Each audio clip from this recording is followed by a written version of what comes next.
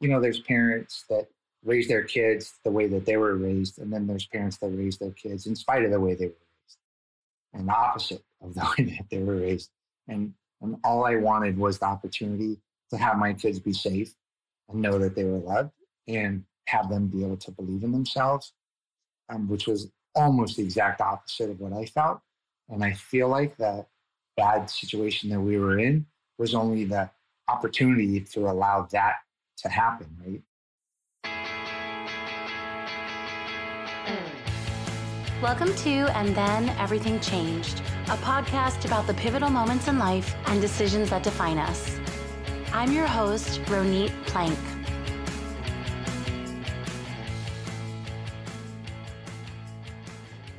Today, my guest is David Richman. He's the author of Cycle of Lives, 15 People's Stories, 5,000 Miles, and a Journey Through the Emotional Chaos of Cancer. Welcome, David. Well, hello, Ronit. How are you? I'm good. Thank you. Thank you for being here. Yes, it's my pleasure, really. I'm really excited. Thank you. Yes. So, David, you are an endurance athlete, and I'm curious when you became an endurance athlete. It's funny because I never set out to become an endurance athlete. What happened was, I woke up one day and I realized that parts of my life were really great. I had a great career and I had two beautiful young 4-year-old twins, a boy and a girl, and I had some good friends. And then I looked at my other side of the coin and said, the other side of the coin is really not pretty. I was overweight. I was at least a pack a day smoker. And most importantly, I was in a exceptionally violent and brutal relationship with an alcoholic. And I had to get me and my kids out of there, and I did. And when I had a minute to breathe, I looked in the mirror and said, who do you want to be? And I said, well, I don't want to be a smoker, and I don't want to be overweight, and I don't want to die early. So I might as well start running because you kind of can't be a runner and smoke. So I went out. I was maybe in my late 30s, and I went out and ran like a mile, which basically killed me.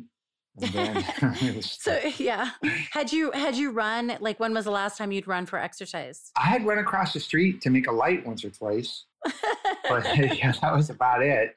I did like some activities, like wakeboarding, snowboarding, that kind of stuff. But I never was an athlete. I never was athletic, at least not in my adult life. You hadn't considered yourself someone who was athletic? No, not even remotely. And so I literally ran a mile and couldn't walk for 3 days. And then I ran a couple of more miles, and then I ran a 5K, and then I did a 10K, and then I did a little sprint triathlon. And then I looked in the mirror and I said, do you think you could do an Ironman? And I'm just like, whatever. So I trained for and completed an Ironman about 9 months after I stopped smoking. And I just continued to do that to say, what's the most I can get out of myself? And that was kind of like a journey of transformation. I don't know, maybe self-empowerment, because it kind of felt like I was living my life to please others and to always try to do things for other people, which isn't always bad, but I never really did things for myself. So I just said, well, who do you want to be? And when nobody's looking and nobody really cares, what do you want to be proud of? What are you trying to get out of this world? So I said, well, let's see what I can do. So since then, I've done like 15 Ironmans. I've biked across the country. I've run 4 straight marathons. I did 85 miles in the Mexican heat, running up the coast of Mexico to raise money for cancer research. So I've just kind of evolved into somebody who likes doing endurance athletics. It's good for the body, but it's really, really good for the mind as well.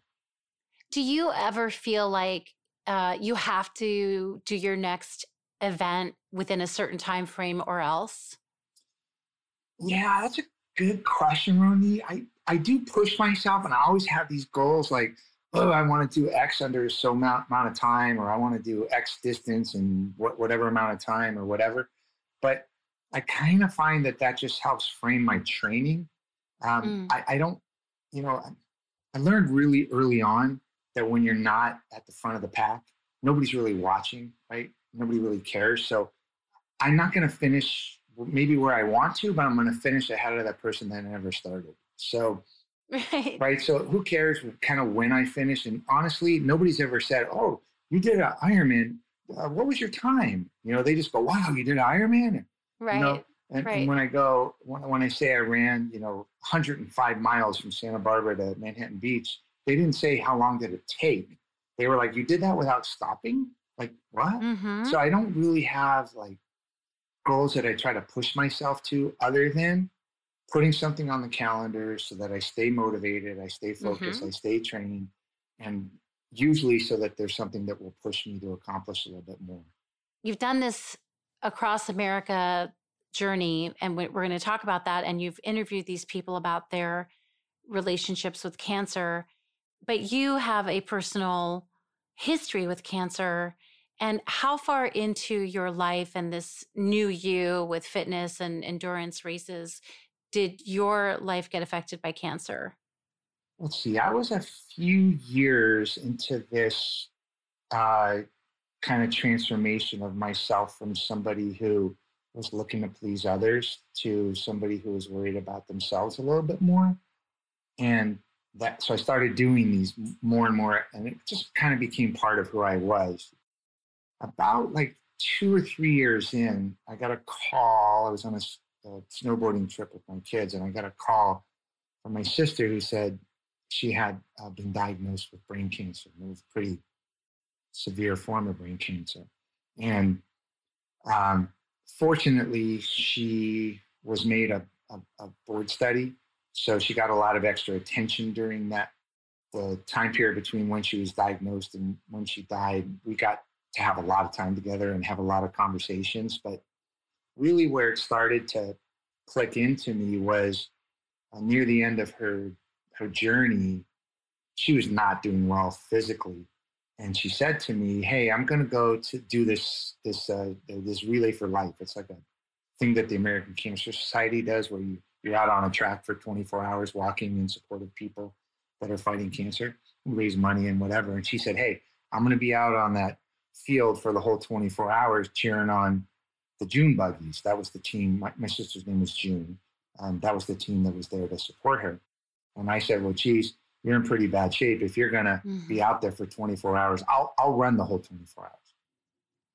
And so we made this deal, right? Because that's a very predictable thing someone would Yeah, say. right. That's like a really surprise. Had you ever done that? No, no, no, no. I'd never run 24 hours. No way, not even close. And so I said, but I'm thinking what she was going to do was just as hard, right? So unfortunately, she died like literally like 3 days before the event. So she didn't get to be out there for the whole 24 hours, but I did.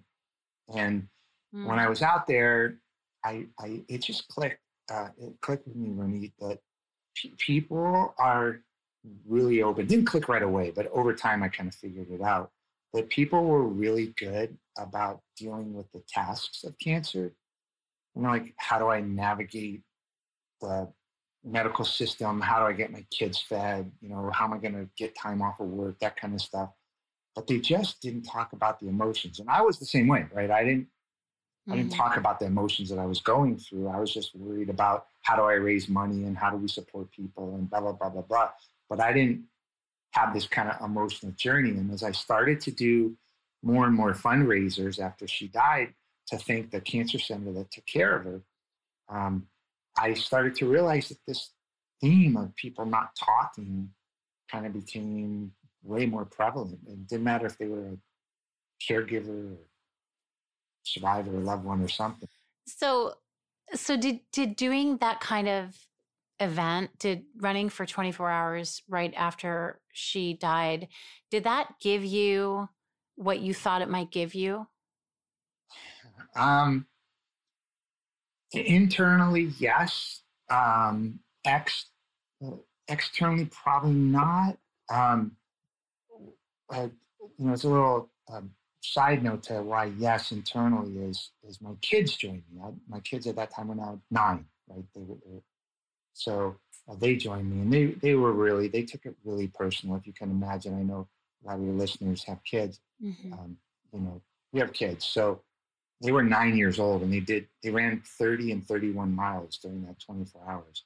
And they talked to people, and they put their hands on people's shoulders that were crying. It was unbelievably emotional and cathartic for me that I could have two people that were close to me that really cared, you know, and they cared about others. And so it did give me a chance to, I don't know if I would process, but at least recognize the loss, and at least recognize that, you know, I write in the book that we were all running circles around or walking circles around the track, but we were navigating a lot more than, you know, just a quarter of a mile. You know, so I think that, yes, that not such a short answer to your question, but I mean, I got to at least understand. Maybe I just didn't deeply process it. I think, but at least I got to recognize that those things were important. Mm-hmm. Had you and your sister been close before she got sick? We were very close growing up. We had a you know, wacky childhood, as I'm sure of course you did, but. Well, it's interesting because I don't know much about your background, but something about your approach and knowing that you were also in this very unhealthy, and I guess I could say, well, toxic and abusive relationship. You know, your first marriage gave me sort of a sense that you may have had, and the fact that you were smoking a lot, like, it just gave me a sense of maybe it had not been so easy for you growing up. Yeah, it wasn't that easy. Now, you know, I always like to tell people relative. Yeah. You can always say we're easy or difficult, but in absolute terms, yeah, it was difficult. I had a mom who had her first kid at 18. My dad, or got married when she was 18, first kid at 19. My dad had his first kid at 57. So they were 38 years apart. And I quickly found out that my dad and he was an old guy. He wasn't like an old 58-year-old. I mean, a young 58-year-old. Back then, he was an old 58-year-old. So he was kind of like wonderful man, but just too old for kids. And my mom loved kids, well, all but her own. Right? She just didn't know how to be a mom, and didn't like being a mom. And so my sister and I definitely leaned on each other through our childhood. And so, yeah, we were close. We went through periods of being close and not close. One of the things that I did that was bad as a kid was I allowed my mom to let me join in on picking on my sister. It was a way to get her to stop picking on me. And when I saw early on, I was about 17 or 18, and my sister had a wonderful boyfriend, and she's a great job, and she's getting a college education. She's so happy. But I didn't want to I wanted to let her have her own space to build her beautiful life. And so there were times when we were close and times when we were distant, but never, not animosity. There's no issues between us, but just we were living our own lives. Sometimes they intersected more than others. But certainly when she got sick, well, actually, when she had kids, when I had kids, we were closer. But when she got sick, we got really close. Mm-hmm. And when did you decide that you needed to learn more about how people were processing cancer on this emotional level?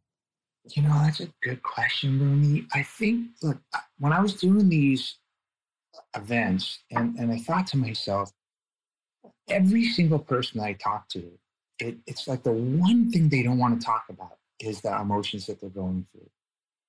And I'll tell you a super quick story. It's totally unrelated, but super quick. I was running a big organization within the financial services arena in 2008 and 9 during the financial crisis. And I had one of my advisors jump off the building. And it was unbelievably traumatic, right? And I had maybe 75 employees at my site. And one of the things that I thought I needed to do was to walk around and talk to everybody one-on-one. We couldn't bring in a grief counselor like overnight, right? It was a few days later, and I thought I'm going to talk to people, because how are they going to know how to process the emotions around seeing somebody that they loved and somebody that was so young and had a family and young kids do that? Mm-hmm. And I'm telling you, Rooney, it was the most wonderful and the most horrible day ever. I literally, every single office that I went into and I started to talk to people, every single one had a story about suicide. Every single one of them. A parent, a friend, a childhood friend, a loved one, an ex-boyfriend, an ex-girlfriend, blah, blah. And I was just like, what the heck? And who would know? Because unless you start talking about it. And all of these people were like, I've never talked about it because, you don't talk about that stuff. And then it happens, and then you start talking to somebody, and then you bottle it up again. And that happened right around the same time that my sister passed away. And right around the same time that I was dealing with running into people at these events who I just saw this one common factor. So it just kind of popped up that I really wanted to embark on that. It took me a few years past that before I took it seriously and really sat down and started to pencil it out. But the seeds for it were born during that, that collection of events. And how did you decide that you were going to bike the 5,000 miles while you got the book together? Because that's another kind of wrinkle. It is a wrinkle. And I think subconsciously, I wanted, I had gone really deep with these other people, right? And sometimes it was really traumatic, right? Really, really cathartic, really transformational for them and for me, talking to them about really, really private things about their trauma. And I thought to myself, I had not really ever done that myself. And I just thought it'd be kind of cool to bike across. I always wanted to run across the country, but I don't think I'd have time for that. And I thought, well, why don't I bike across the country? And, I just thought I'm going to meet people along the way. I'm going to, talk to everybody that I can. And I said, what better way to meet a lot of the people that I had been talking to for a couple of years than to meet them in person on a bike ride across the country? So I kind of zigzagged California through Texas, up and down the south, down the Florida, halfway across Florida and over, and then all the way up to New York. And I zigzagged around so I could meet most of these people. So I wanted to meet them. I wanted to talk to as many people along the way to make sure that the message that I thought I was going to be able to bring would touch people. And then I also said, maybe it's a way for you to do some kind of deep contemplation about your own issues you never dealt with regards to, losing somebody to cancer. So that luckily my wife supported it, and I had the freedom to be able to do it. So I said, well, what the heck, man? And now is no better time than the present, right? Right. Were you aware when you set out to do it, to do the trip on the bike, that you yourself hadn't yet maybe completely processed the loss of your sister? Yeah. Looking back, I like to probably, form a better answer to this. But the easy answer is no. Mm-hmm. And it only became apparent as I didn't set out to do that. Mm-hmm. Right? I didn't set out to say, be on a lonely highway for 10 hours pedaling and you're gonna solve some crap inside. Mm-hmm. I didn't set out to do that. But the crazy thing is that and my wife tells me this is so funny, but I talked to so many people on the way. It's literally unbelievable how many people I ran into on the way, and every one of them had something in common. They had a couple things in common. Is one, they had all been touched by cancer one way or another. Two, they all thought the book was going to be a great idea because they need to learn how to start these conversations because they never dealt with the emotions. They don't know how to talk to other people about the emotions and what they're going through, right? Those were things. And then also the most spectacular people, the most interesting, the ones that I thought were like the most craziest stories, they all thought, it's no big deal. Like my story's no big deal. And so that. And, when you're going through something, you're just going through it. You're not focused on the fact that it might be something kind of significant. It's just the life you're leading. Mm-hmm. And I think I realized, and my wife told me, like, dude, everybody you talk to says their story isn't that interesting. And then when they ask you, why are you doing this? You go, my story's not that interesting. Go, wait a second. Maybe I ought to start thinking about the things that have happened to me and not just slough it off to, I'm not going to deal with it. So it kind of just happened. Yeah. But it's funny to me that you didn't really, I'm trying to get a sense of this. Did you, when you embarked on the book, when you had this idea for the book and you found the people you wanted to interview, did you have this sort of, shadowy part of yourself that realized you were doing it to kind of heal yourself? Or did you feel that you had already dealt with the loss and you wanted to see how other people dealt with it? Yeah. It's a really good question. And the answer is you just don't know what you know until you know it, and I didn't know that I married somebody who was exactly my mother until one day I woke up and I knew it. Right. I'll never forget the conversation. She was screaming at me, drunk. She was like, "You didn't marry your mother." And I was like, "Oh, you know what? I did." You're right. And so, you just don't know what you know till you know. Of course, and I think that I didn't go out there to do that, but once it hit me, like, David, you're not paying attention to the stuff that you're asking people to pay attention to. Why don't you pay attention to that? And why don't you try to deal with it? And why don't you try to find out what it meant? And why don't you try to fill in some of the missing puzzle pieces that you refuse to go find? And so it did kind of just evolve. Yes, maybe there was a tiny piece of me that wanted to see what I would find out there. But I actually didn't go, let me go find this. Right. It just kind of happened. And do you feel like the grief around cancer, once it's excavated or even before, is it kind of a unique type of grief? Yeah. I mean, my experience has shown that yes, it is, only because we can't wrap our arms around it so much. You can kind of put bookends behind a bad childhood. You can put bookends behind substance abuse. You can put bookends even around, somebody who dies by suicide. You can wrap your arms around heart disease. Cancer's another thing, man. It just is voodoo. It's dark. It's one day who doesn't know the 95-year-old smoker drinker who has never had a bout of cancer in their life, and then the model of healthiness who all of a sudden gets pancreatic cancer and dies 3 months later, right? It's just we can't understand it, and emotionally we can't process it. I'll tell you super quick. One of the book participants is a wonderful woman. 40 years as a top oncologist at a major institution, and it was so funny during one of our conversations. I said, "So really, what made you become this specialty rather than a surgeon or something else?" And she said, "Well, like everybody else in oncology, part of it is karma." I go, "Huh?" And she goes, "Oh yeah, we figured the more we do in the cancer community, the less chances that we'll get it." And I'm like, "Really? Really?" And I'm like, wow. "You're kidding me." She's like, "No." And that's because we can't really wrap our brains around it. So I do think in that sense, it is, it's unique. I mean, loss is, I'm not going to say it's easy in any way. Trauma isn't easy in any way, right? I don't mean to belittle anything else that anybody else is going through at all, but I think cancer is just something we can't really wrap our brains around.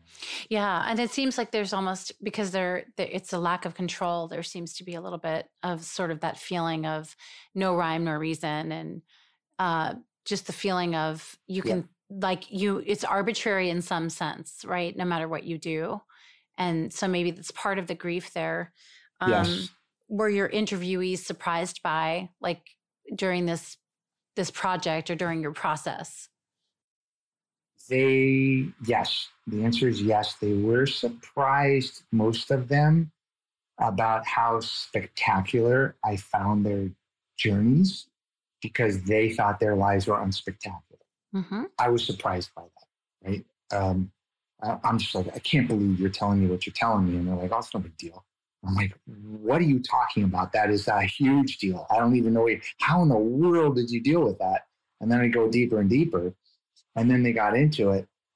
So that was a surprise. Another surprise was, frankly, it was difficult, and it pushed away a few of the early participants. But I asked them to go deep. First of all, they're real people. It's not, people aren't anonymous in the book, right? They're real people. So I wanted it to be real. And I said that, if people are going to learn something, they need to know the truth, and we need to go deep. And so we have to talk about things that we haven't ever talked about. And I think because they knew I was sincere in wanting to bring their stories to light, and I wasn't trying to pick their brain for my own benefit, but I was trying to pick their brains for the benefit of the reader. Mm-hmm. I think they were surprised by some of the discoveries that they made. Mm-hmm. One of the book participants, he actually became a good friend of mine. The story in the book is Dominic's story. And we were having these wonderful conversations, and the dude just had like this brutal life, just some of it self-inflicted, but just a brutal life, and just brutal experiences with cancer and with life, with drugs, blah, blah, blah, blah, blah, and all this stuff. And we were talking, it was really late one night, and he was not having a good time in life. And we were talking about it, and he goes, man, I'm just so afraid to die. And I said to him, Dominic, it's been 40 years, and I think you're actually the opposite. You're kind of afraid to live. I said, you're, if you don't mind me saying so, your whole life you thought you were going to die. And everything that you did was to kind of make that come true. You're afraid to live. And we kind of talked through some of those issues, and he had finally decided, you know what? Maybe I need to tell my kids about my past. Maybe I need to talk to them about what I've done, where my journey's taken me. Maybe I should journal. Maybe I should go do some of the things that I need to do. Because you know what? He came to the realization that he was always living as though he was going to die, and he finally decided to live. And unfortunately, he did pass away recently from mesothelioma. But I know that he had a profound change in himself, because I think partly because of what we discovered during our talks, that he needed to have a different outlook on why he was on this earth. What do you hope that readers will get from this book? So what I hope they get out of it is, I hope that they can identify with these stories. I hope that they're moved, that they evoke emotion in them. But most importantly, and I was just talking about this to my wife in preparation of talking to you, and she's like, are you on track with what your goals are? And I said, yeah, my goal is to start these conversations, to get people help, like to let people understand what others might be going through, or what they might be going through and haven't dealt with, but what others might be going through, and better equip them to start conversations. Mm-hmm. That would be great.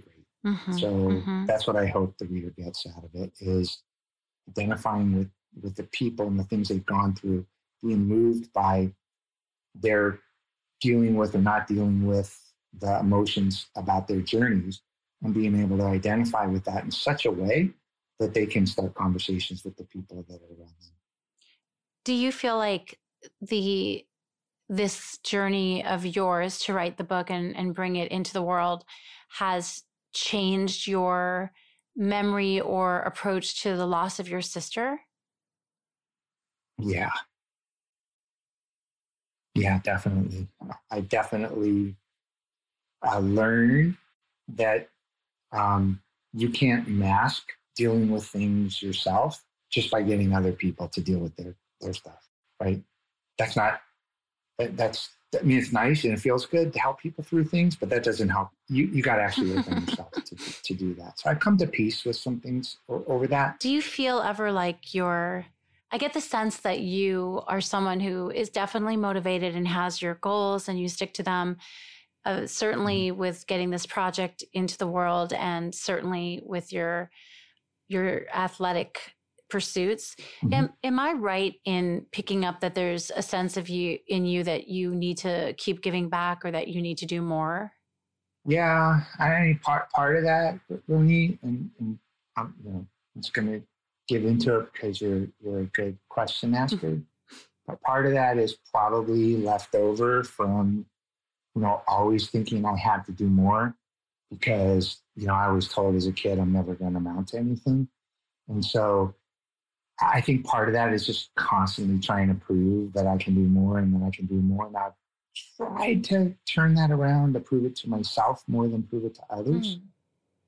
But, um, but yeah, I think that'll always be a part of me until it can't be anymore. But um, I think the thing that defines me more than anything is that I kind of have always thought since literally the day I pulled my kids out of that house and started to rebuild my life, was I always, from that day forward, I always thought my best days are still ahead of me. Mm-hmm. So that means if my best days are ahead of me, then I'm going to keep accomplishing more and more and more.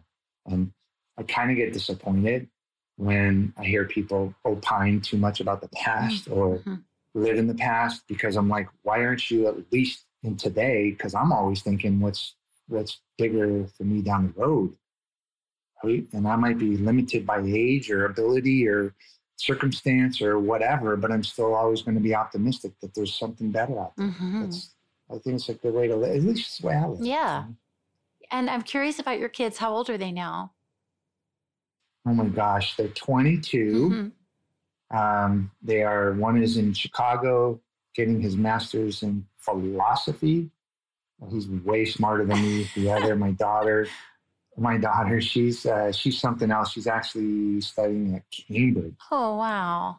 In England. So they both are off and doing their stuff. And I think if I only gave them one thing, I gave them the thought that you got to set high enough goals, because if you want to accomplish something, great. But if you want to accomplish something great, you got to set your goals way high. Yeah. Well, definitely you're an example of that, but also the way that you protected their lives by, their emotional lives and their actual physical lives by getting them out of your early family. Yeah. And it's that was that was a gift to me, because, we're going to a whole other topic for another day, but there's parents that raise their kids the way that they were raised, and then there's parents that raise their kids in spite of the way they were raised, and the opposite of the way that they were raised. And all I wanted was the opportunity to have my kids be safe and know that they were loved, and have them be able to believe in themselves, which was almost the exact opposite of what I felt. And I feel like that bad situation that we were in was only the opportunity to allow that to happen, right? So I was able to give them a safe place. I was able to show them a lot of love, and I was able to show them through my own journey that's basically started at that point, that you can always do more, and you can always look forward, and you can always set higher goals. So it was a real gift to have kids. I was really fortunate. Well, where can listeners find out about you and get your book? Oh, well, thanks. Yeah, because that's important, because the net proceeds from the book, so that each one of the book participants picked a cancer-related charity or another charity to receive their portion of the profits. And I told them that that all of the net profits, cost to make the books and ship them and whatever else, anything that I would make, 100% of that, we're going to give that to those charities. So it's important. The more books we sell, the more money we raise for these great organizations. And they're listed in the book or on my website. But you can find me at cycleoflives.org. That's my website. My books are on there, including this one that just released a couple weeks ago. So cycleoflives.org. Great. That I will definitely post that in the show notes and also on the landing page for your episode, so people can also just click on it and find you there too. Oh, really and nice. I'm really glad that you clarified that these different places will get some of the donations, which is really great.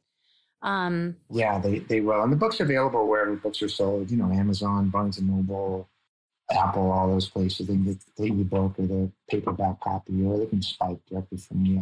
I've signed quite a few books and sent them out. So the good thing is all the money's going to these great charities, and we can help raise funds and help spread education on how to deal with these tough things and entertain people along the way. And that's what trifecta. Right? Definitely. That's like the bonus. Yeah, exactly. David, it was so good to speak with you and to learn all these parts of your life that I didn't expect to learn, and I'm really happy that you were able to share them with me. So thank you so much for being on the show. You're welcome. Wouldn't have been that good if you didn't ask such good questions. So I appreciate that. It's really been a good time. So thank you. Thank you for listening to And Then Everything Changed. For more on this episode, photos, and other episodes you might like, please visit atecpodcast.com. You can connect with me and learn more about episodes on Facebook, Twitter, and Instagram also. Just search for my name, Ronit Plank, RONITPLANK, and you will find all the updates. If you like this podcast, please remember to subscribe and also rate and review so other people can find it. Thank you so much for listening.